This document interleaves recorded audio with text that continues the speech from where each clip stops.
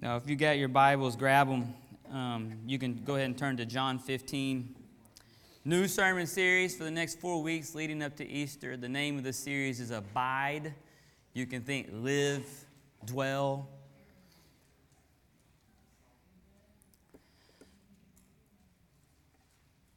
The name of today's message is The Disciples and Jesus. We're going to focus on these guys, these disciples, over the next 4 weeks. Pretty incredible, these guys that were hand-selected by Jesus, got to experience Him and know Him better than anyone. Wouldn't that be amazing, just to spend 3 years on earth with Jesus, listening to Him talk, walking with Him? Who were these guys, these disciples? They were Jewish people. They were Israelites. They were part of the children of God that had been selected way back in Genesis with the man named Abraham. Okay?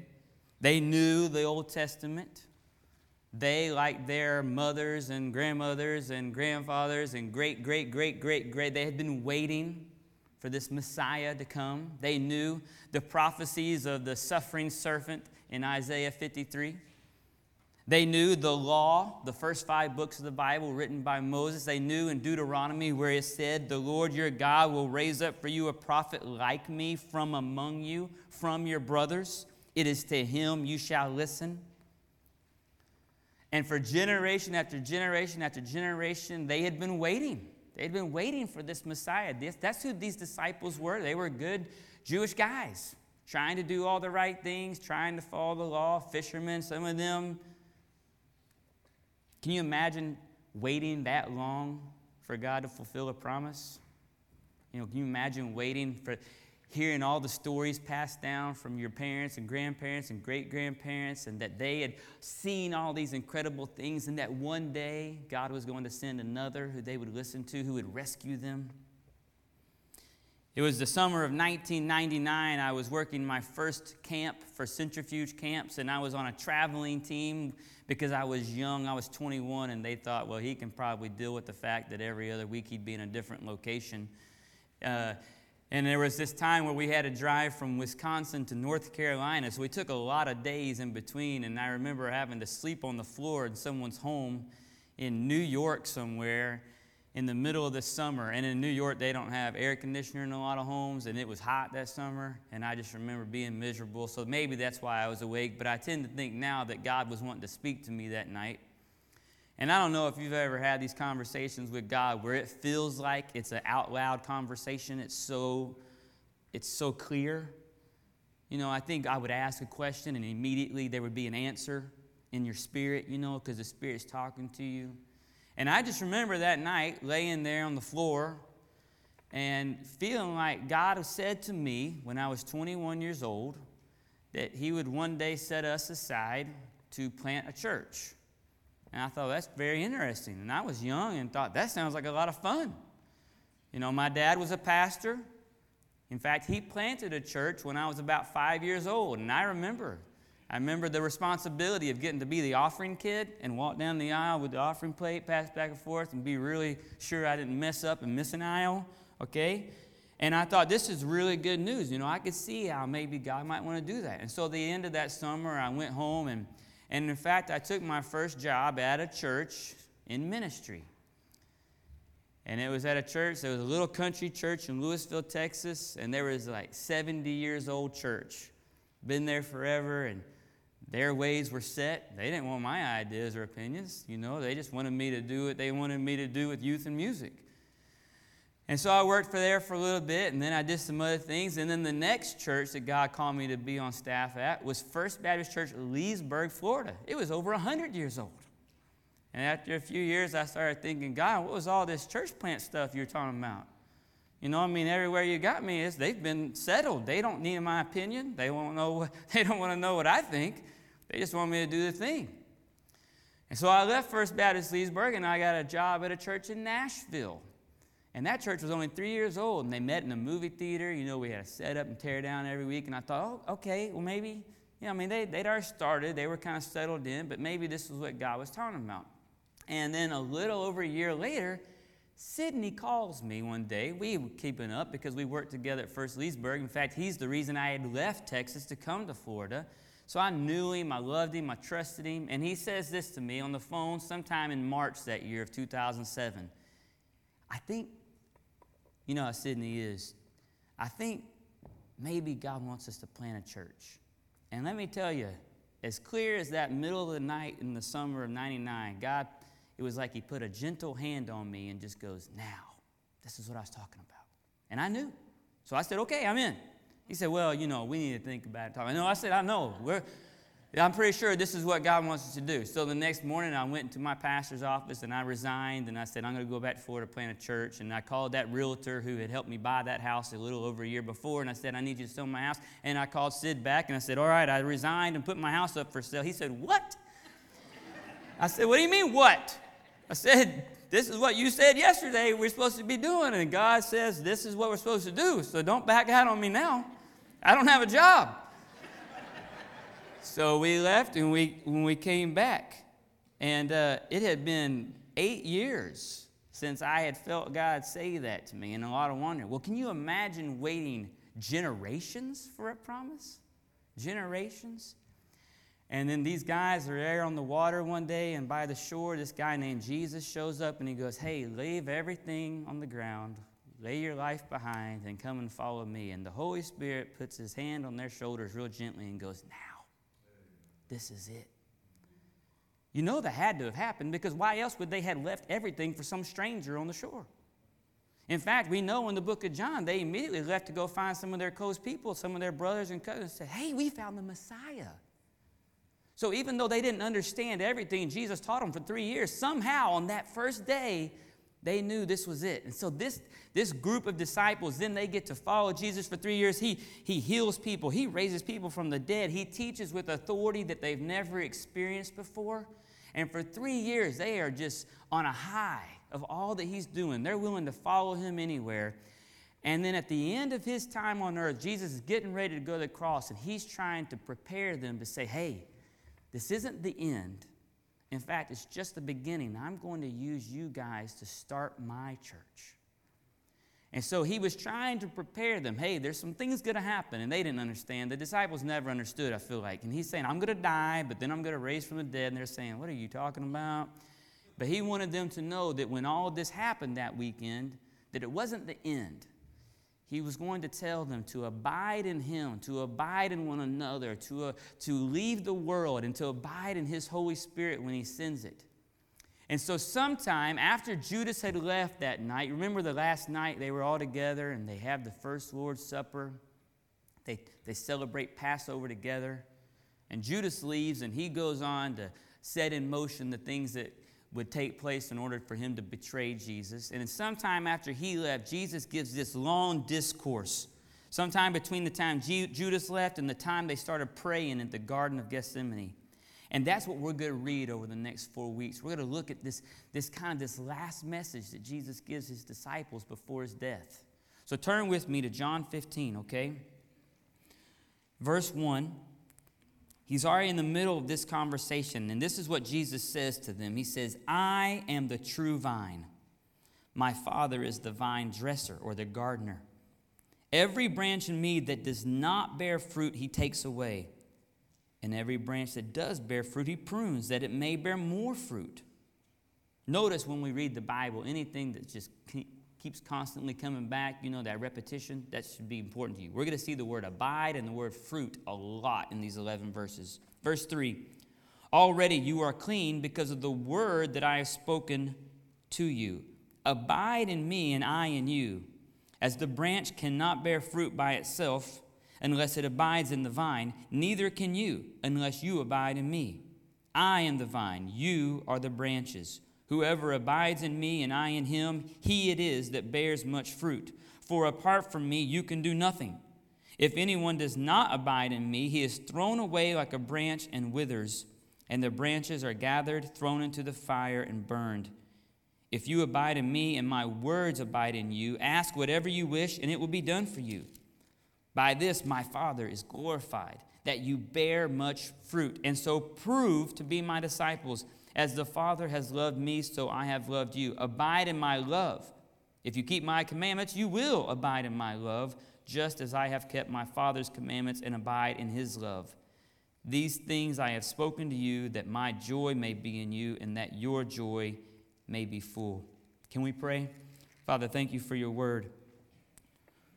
As we open it today, we admit that it is our authority, that it is true. I pray that as we read it, it would be clear to us, and that your Spirit would apply it to our lives powerfully, Father. Thank you for your faithfulness.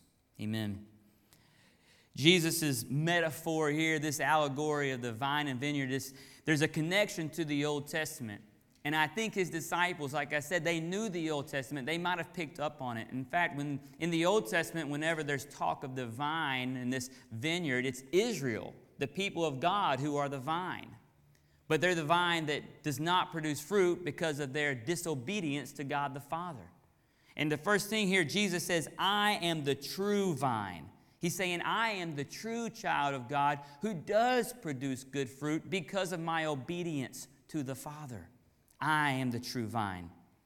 And he says, this is what it looks like to abide in me, to live in me, to dwell in me in you.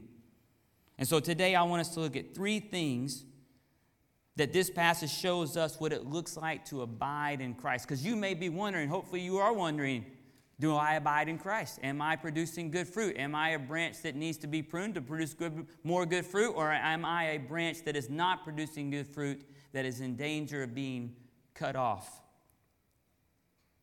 Look at verse 4. The first one is this: dependence on Christ. Abiding in Christ looks like dependence on Him. Verse 4 says, abide in me, and I in you, as the branch cannot bear fruit by itself. It does not say the branch sometimes bears fruit by itself. It's laying on the ground. No, the branch cannot bear fruit by itself unless it abides in the vine. Neither can you unless you abide in me. I am the vine. You are the branches. Whoever abides in me and I in him, he it is that bears much fruit. For apart from me, you can do nothing. It's one of the most familiar statements in the Bible for Christians, isn't it? Apart from me, you can do nothing. It's also one of the most forgotten statements by Christians, isn't it? Because how often do we, in our own power and our strength and our giftedness, set out to accomplish things without depending on Him? We set our goals and we set, this is what we want to accomplish, and we think, well, because I know this, or I have this experience, or because I'm gifted in this way, this will be successful, and we forget to even consider that we should be depending on Him, because apart from Him, we can do what? Nothing. That's really clear. It's really clear. He says, I am the vine. You are the branches. He's trying to be making sure that we don't get the part that we play, our role, we don't want to get that mixed up. I am the vine, you are the branches. See, sometimes I think we are the vine and He's just one of these branches on us. You know, I'm the vine and this is my family branch. I'm the vine, this is my workplace branch. I'm the vine, this is my religious or Jesus branch. No. Jesus says, I am the vine and you are the branch. Everything that comes out of you is because you get it from me, because I am the life source. Are you with me? I was recently rereading the story of Samson.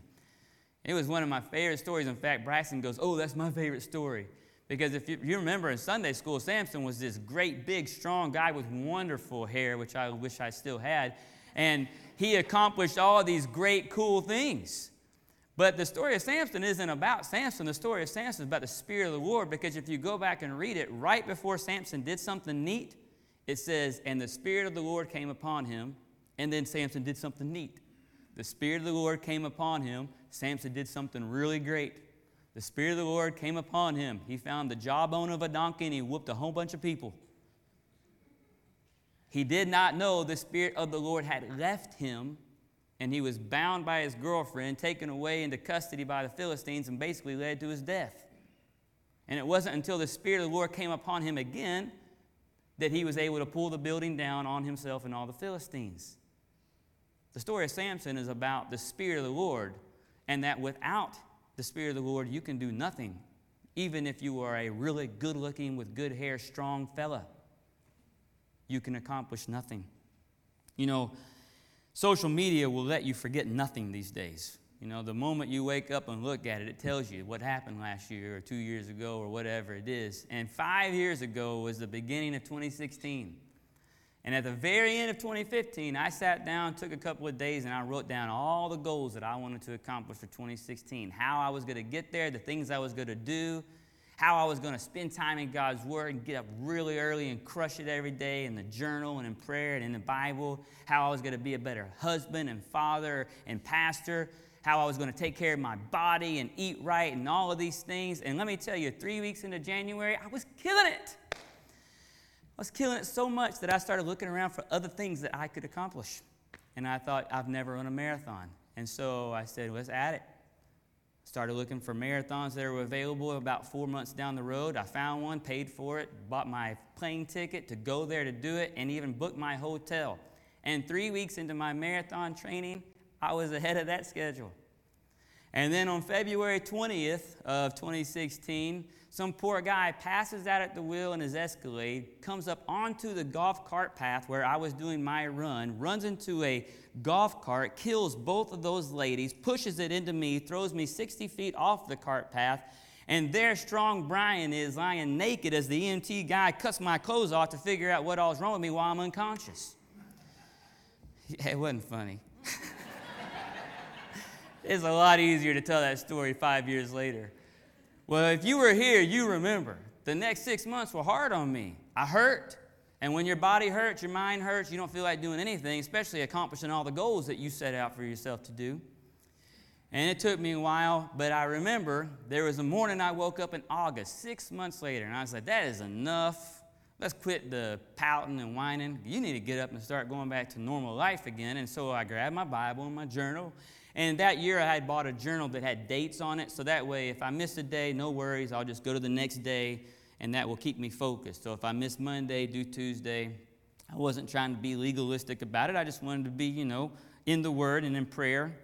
And so I began to try to turn my journal to August, whatever that day was, August 16, I think, and I'm just seeing empty page after empty page for 6 months.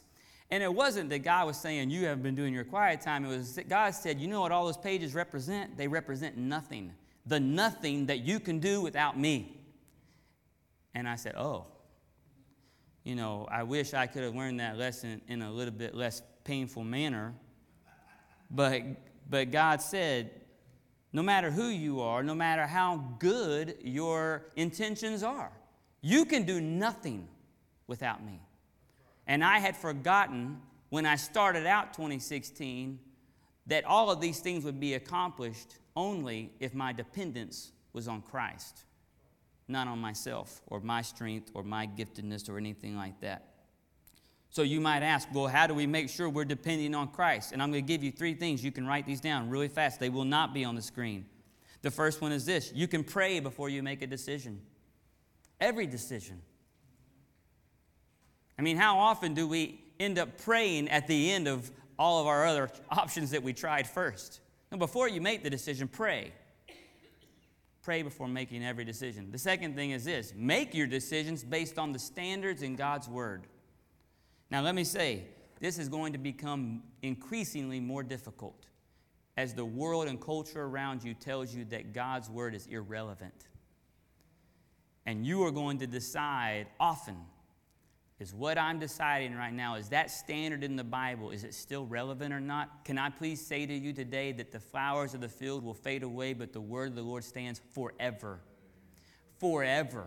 His word is never irrelevant. His word never changes. And what God sets as the standard is the standard. And so when you make your decisions and you pray about them, then base those decisions on the standards in God's Word. The third and final thing is this. Trust God with the results. After you've done those 2 things, trust Him. Don't try to manipulate things in the world and in your life to get the thing that you think you deserve or the result you think needs to happen. Trust Him with it.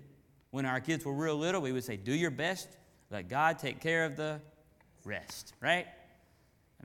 Do the things that we are supposed to do to abide in Him and let Him take care of the results. Abiding in Christ means dependence on Him, relying on Him, trusting in Him.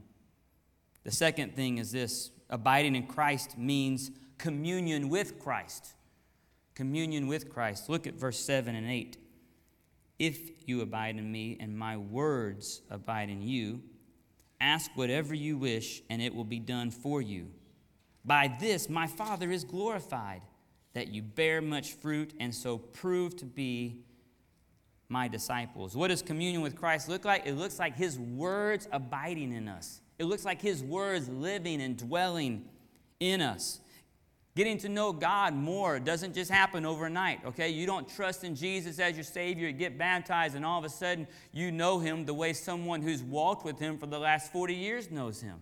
It takes time. It takes time.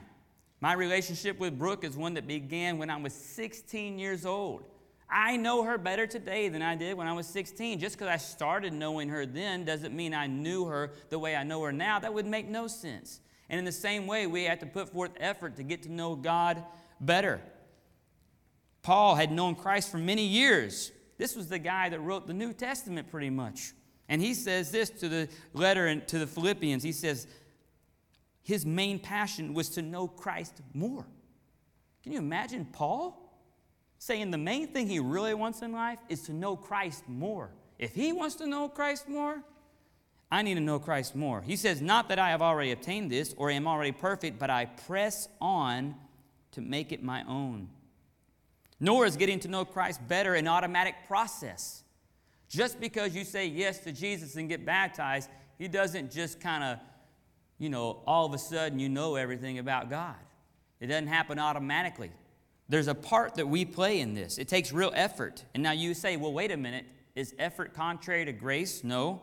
Grace is opposed to earning, but not to effort.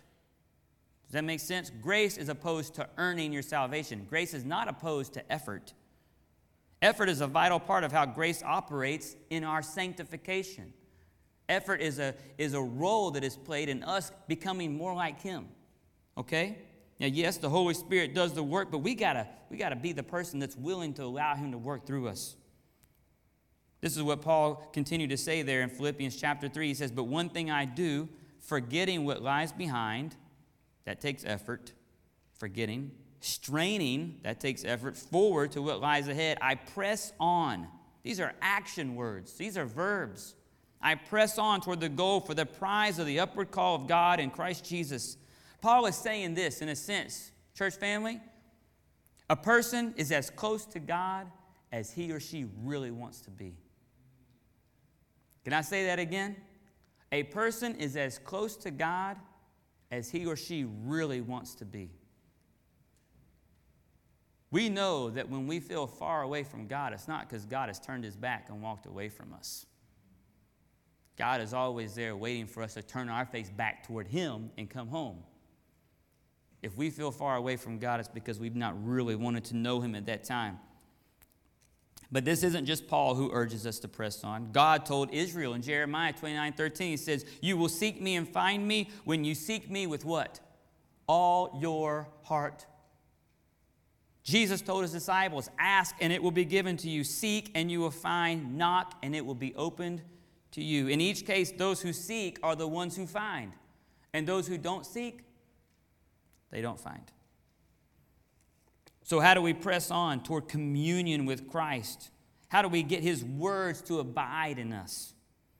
He offers everything we need to grow into a deeper relationship with him. But we have to embrace it. We have to drink the milk that he gives. That's what Peter was talking about in 1 Peter chapter 2. He says, like newborn infants, long for the pure spiritual milk, that by it you may grow up into salvation, if indeed you have tasted that the Lord is good. What is the spiritual milk we should long for? I think it's pretty obvious that Peter is talking about the Scriptures. It's the Scriptures. Just as babies need milk to grow up physically, believers need spiritual milk to grow up spiritually. It seems very likely that Peter is talking about these Scriptures. Communication is essential for knowing anyone. You have to communicate to get to know people. And God has chosen primarily to communicate with his people through his written word. Through his written word. These are God-breathed words that the Holy Spirit inspired holy men to write down. Now, these words that were written, the Holy Spirit, he illuminates them into our minds so that we can understand them. And he empowers us to know them. The Scriptures are our only reliable source of knowledge about who God is, what He's like, what His will is, what His plans are, what He's done in the past, what He's going to do in the future, how we can love Him and serve Him. It's what life is all about. It's how we know all the promises that He's given us, how He's going to fulfill His promises. One theologian said this about the Bible, about the Scriptures. He said, they are also God's chief instrument for building our faith in Him. They are the chief instrument for building our faith in Him. We have stronger faith the more we know about Him.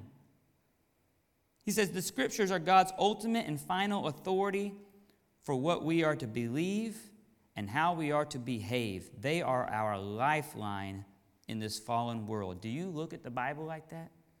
Is God's Word your lifeline in a fallen world? Or do you look to other things?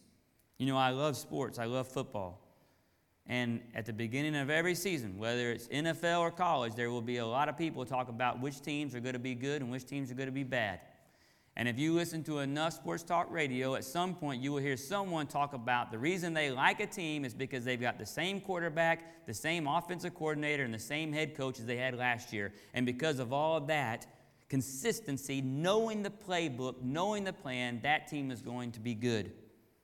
And so we talk about quarterbacks that are the first ones in, the first ones out. They've always got their head in the playbook because if they know the playbook, then they know how to handle any situation when they're on the field.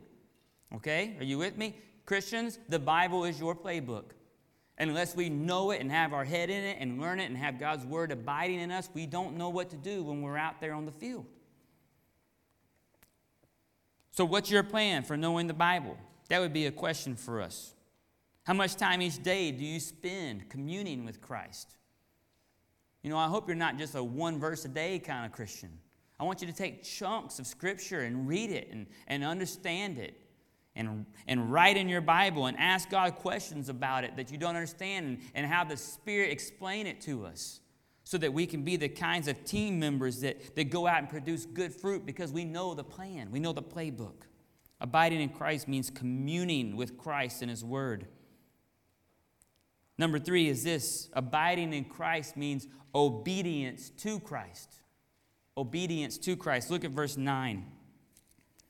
As the Father has loved me, so I have loved you. Abide in my love. Well, how do we do that? He says in verse 10, if you keep my commandments, you abide in my love, just as I have kept my Father's commandments and abide in His love.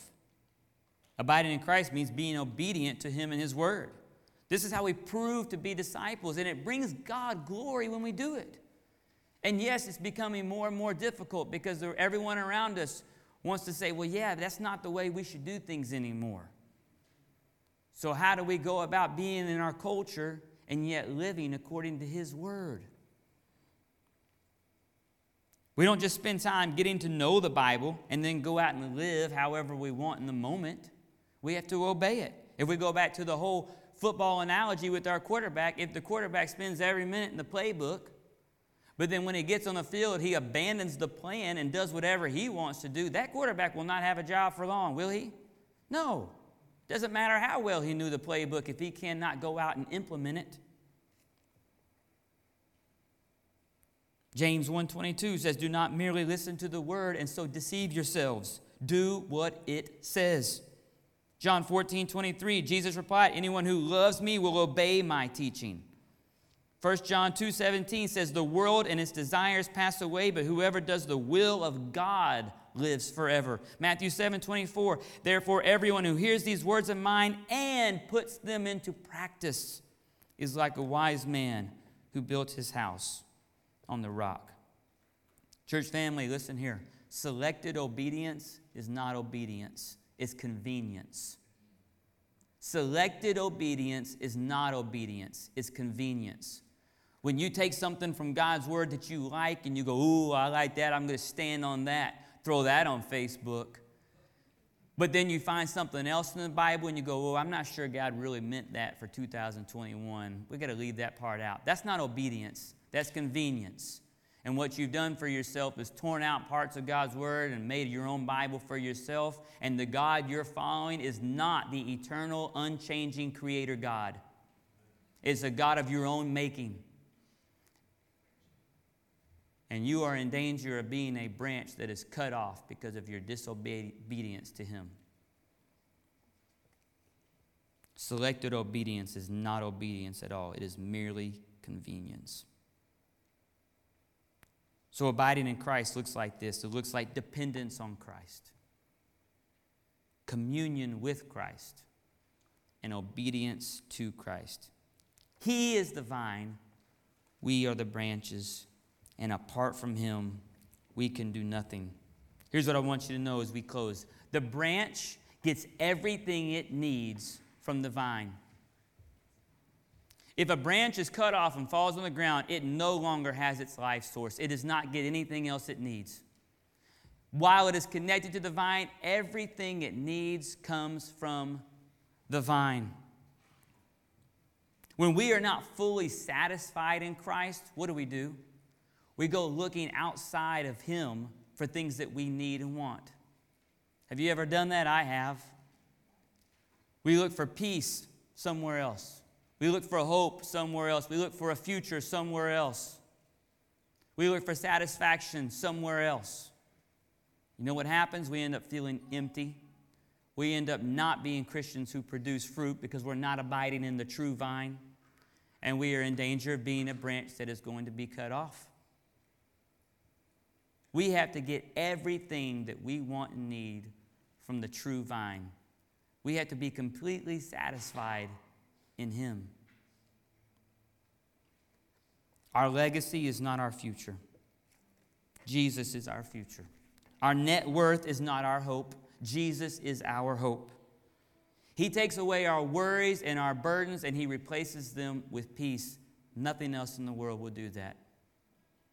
He is the anchor for our soul. Can we pray? And then I want us to sing a song as we leave. Father, you alone are God. You are our hope, our future, our peace. You are our anchor, and we trust in you. Father, teach us how to depend on you, to commune with you, to obey you in your word. Father, we want to abide in you and you alone because you are our life source, making us to be the men and women that produce good fruit and will go out into a world living in darkness that does not know you and bring hope to that place.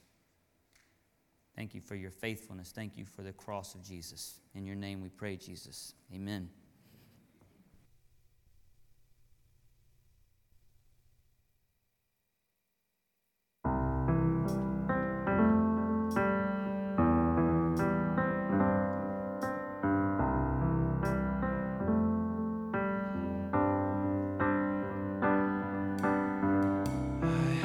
Savior, a friend forever, the lover of my soul. Through every trial, he won't forsake me. I'll never be alone. All I ever need is Jesus. All I need to sing is his name. All my heart belongs to Jesus. By his grace and mercy I'm saved.